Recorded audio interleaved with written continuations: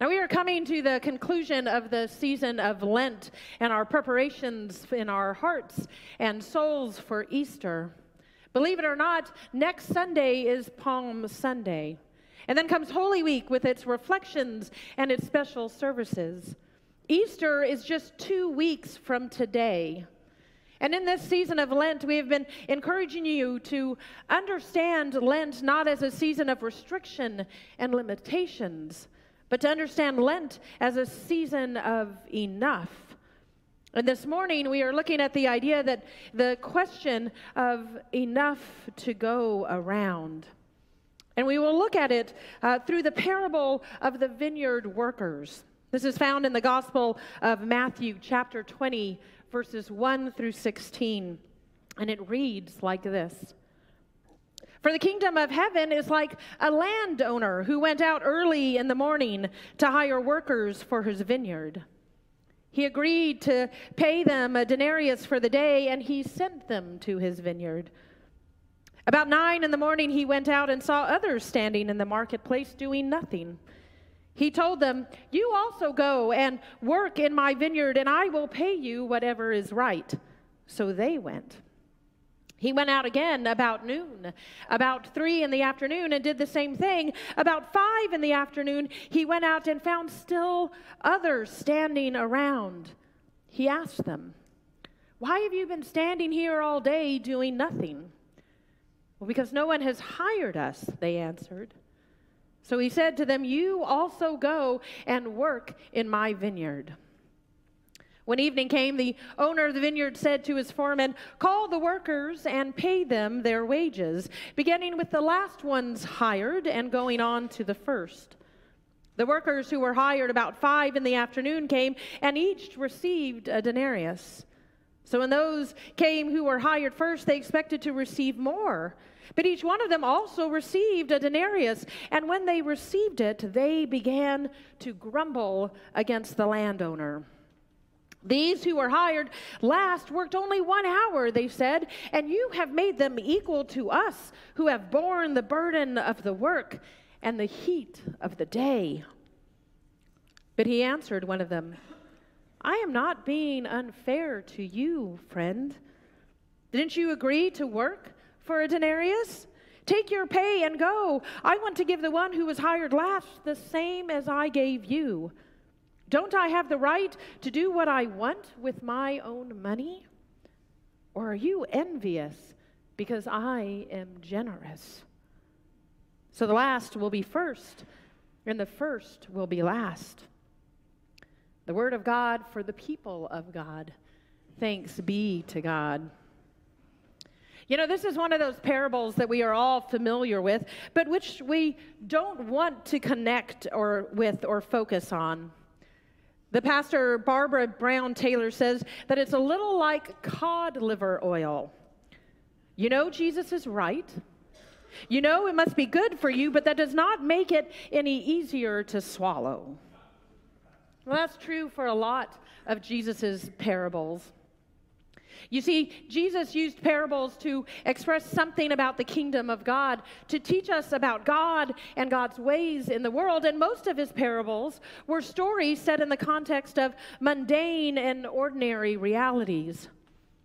And very often these stories did not end as the hearers expected them to do. They usually had a good twist to them that the audience did not see coming.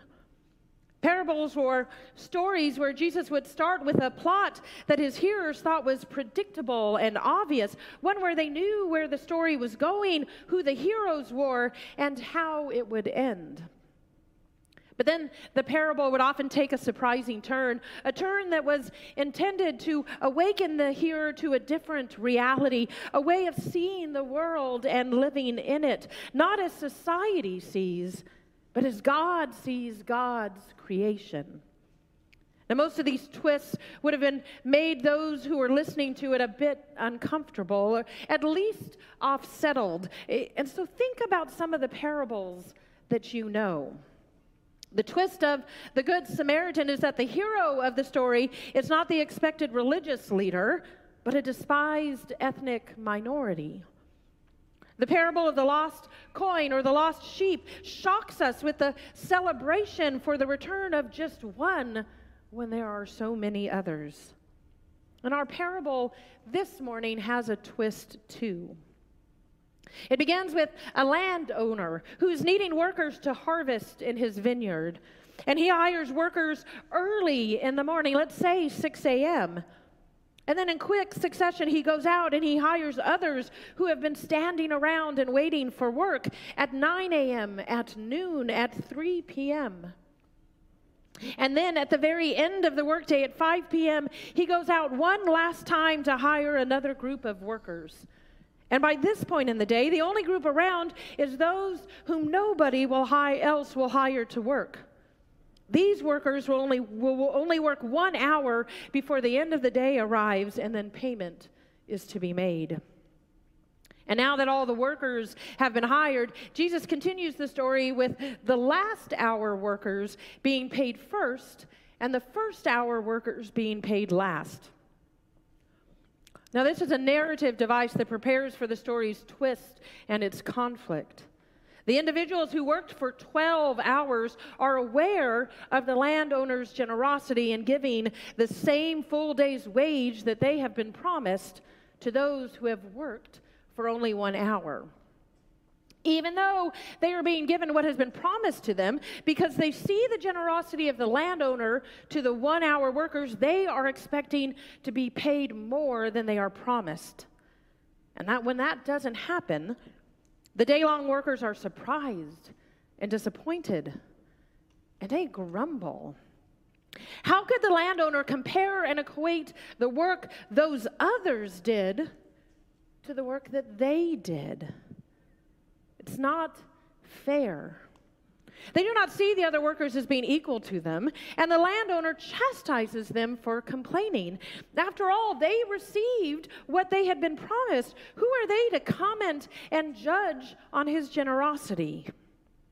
And it's here that most of us likely experience the discomfort of the plot twist.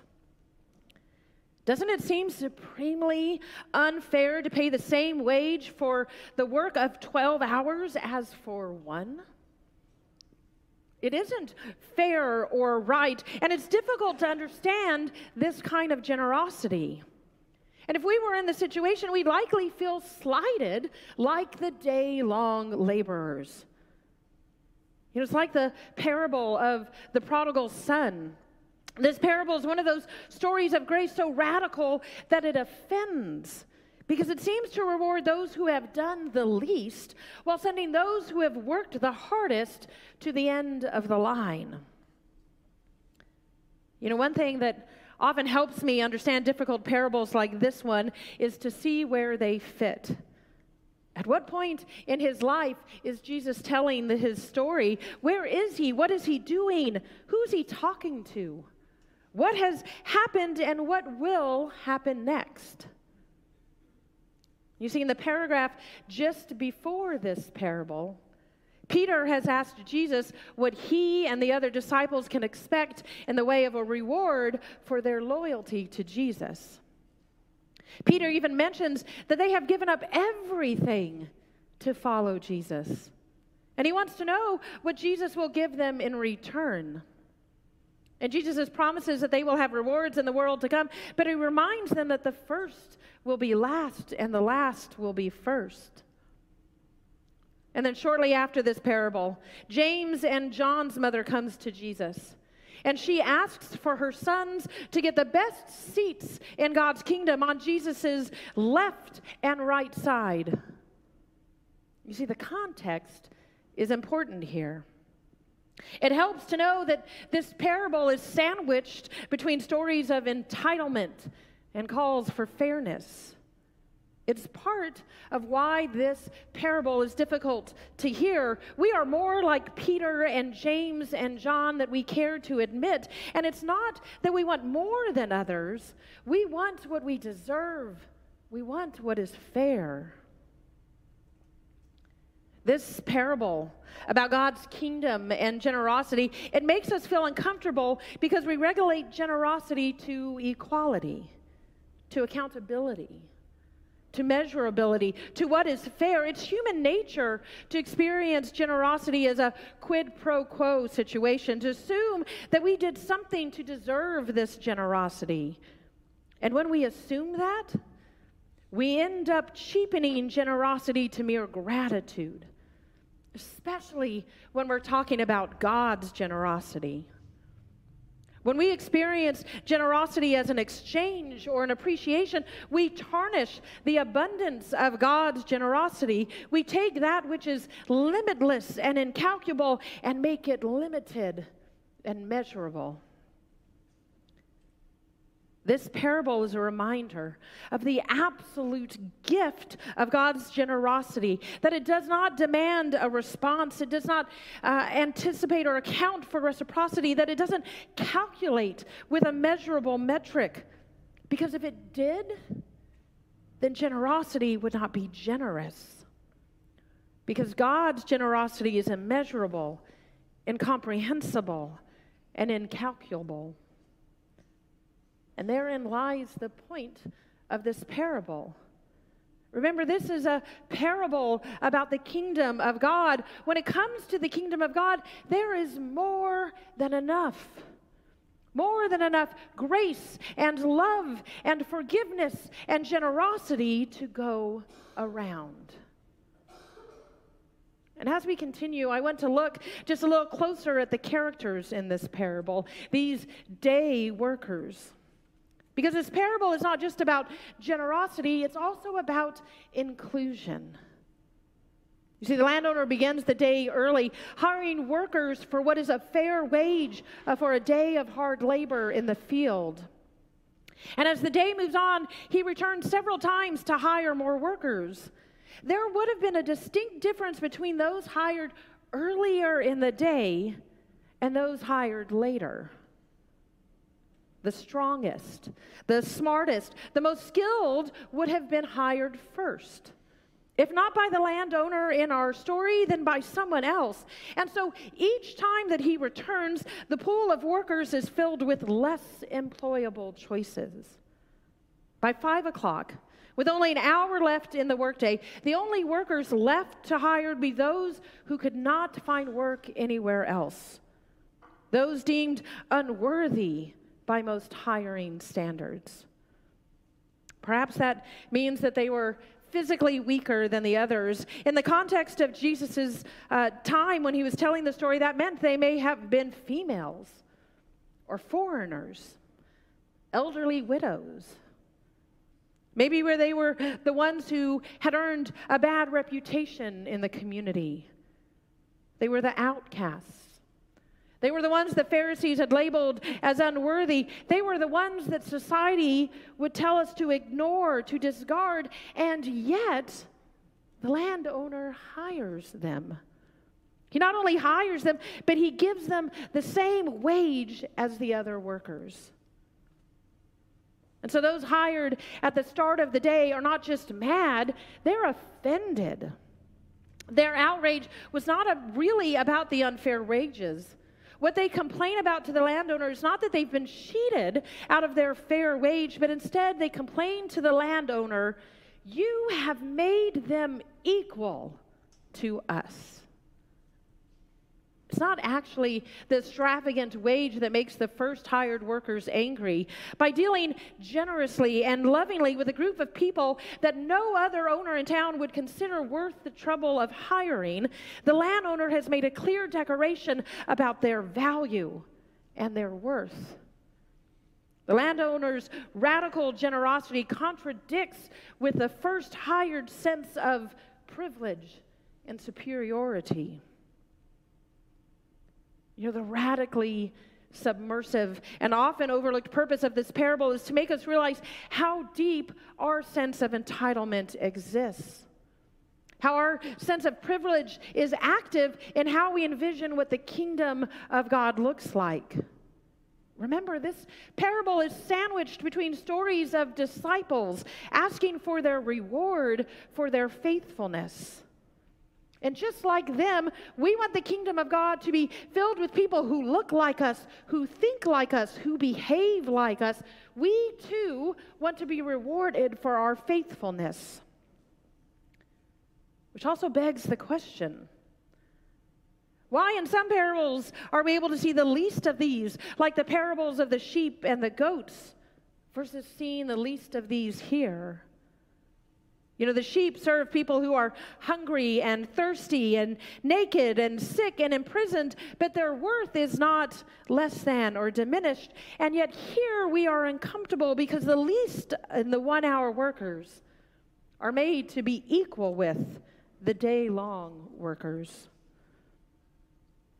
The parable of the workers in the vineyard does exactly what Jesus' parables are meant to do. It makes us uncomfortable because the people we identify with are not the good guys.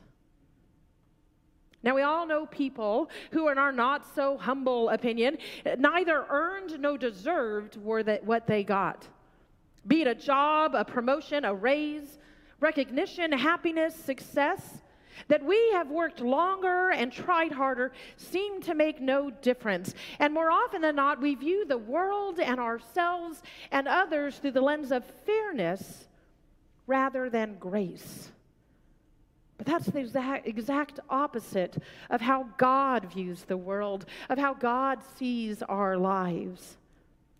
This is what we call a wage-based economy, where our worldview is based on what theologian Diana Butler Bass says is scarcity, control, hierarchy, and power. It's about a form of fairness based on entitlement and transactions and quid pro quo.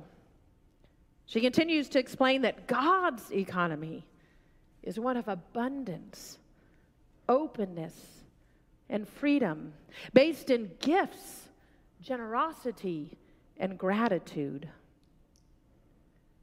When we come face to face with God's generosity, with an alternative vision of worth and generosity, it is a bit terrifying. You see, we Christians love grace and mercy as long as it's directed towards us, towards the people we approve of, that we think are deserving, as long as it's not so lavish as to be embarrassing to us. We want things to be equal and fair, but not if it causes us to be uncomfortable or to have to change or to make space for those who are different from us. We're like those first hired workers. We want fairness rather than love or acceptance, mercy, forgiveness, or generosity to be the measure by which we act and judge another person or life circumstances. We like fairness because it gives us an assurance of predictability and control. Fairness is based on what we deserve and what we achieved through our own hard work and actions. It is the consequences of our behavior and our attitude. When our worldview is wage-based, then we are rewarded and punished based on what we can control. A wage-based worldview says that what you get is what you earned. You deserve the consequences, good or bad, of your actions. But what then happens when divine generosity exceeds human fairness? Well, that's when you get today's parable. That's when you get the kingdom of God. Today's parable suggests that wages and God's generosity stand in opposition to each other. They are two opposing worldviews. The degree to which this parable strikes us as shocking and unfair is the degree to which our life and our worldview is wage-based.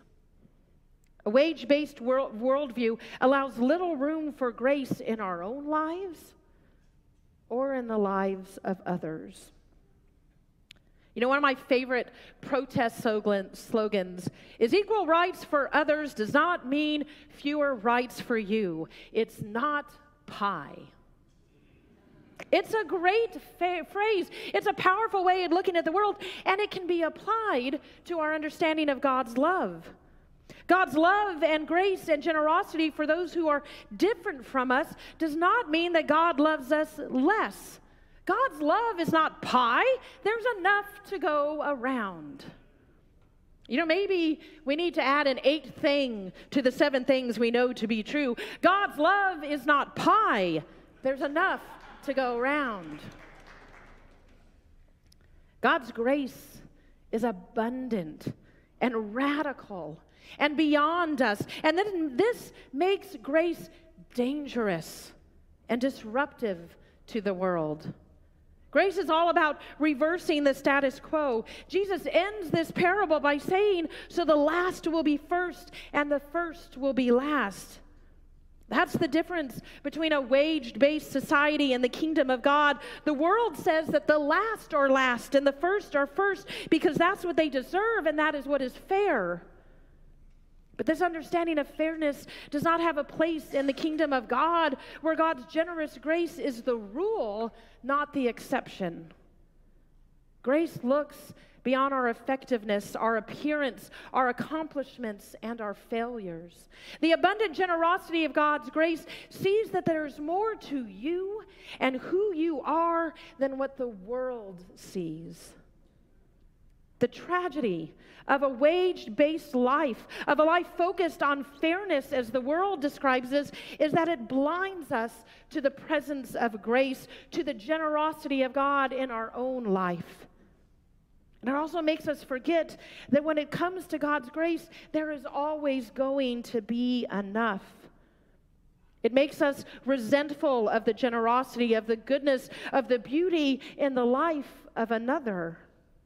It separates and isolates us from others. Eventually, we create standards and expectations, not just for ourselves and others, but also for God.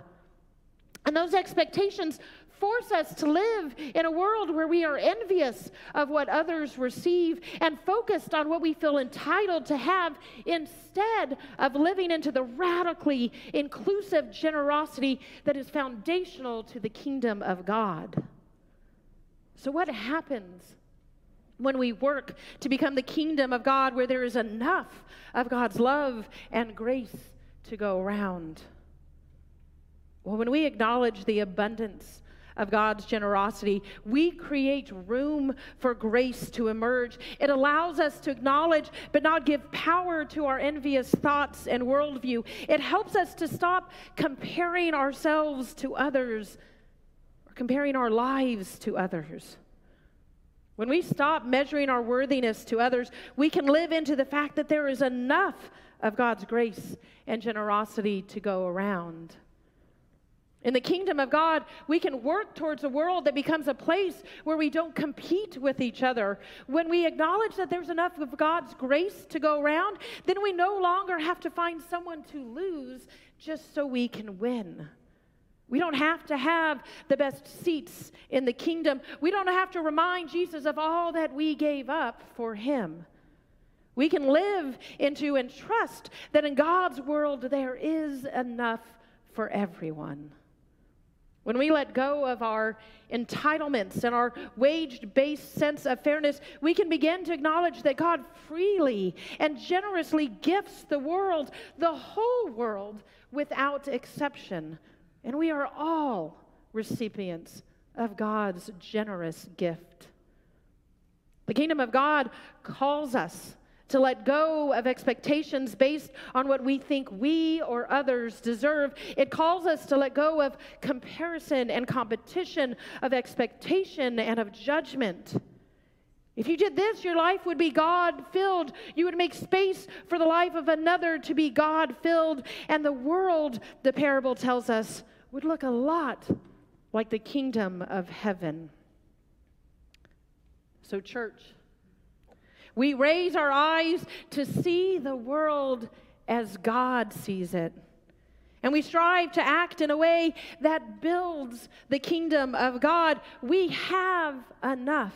We are enough because God's grace and love is not pie. God is more than enough. And God's love and God's grace never runs out. Thanks be to God. Will you join me in a moment of prayer?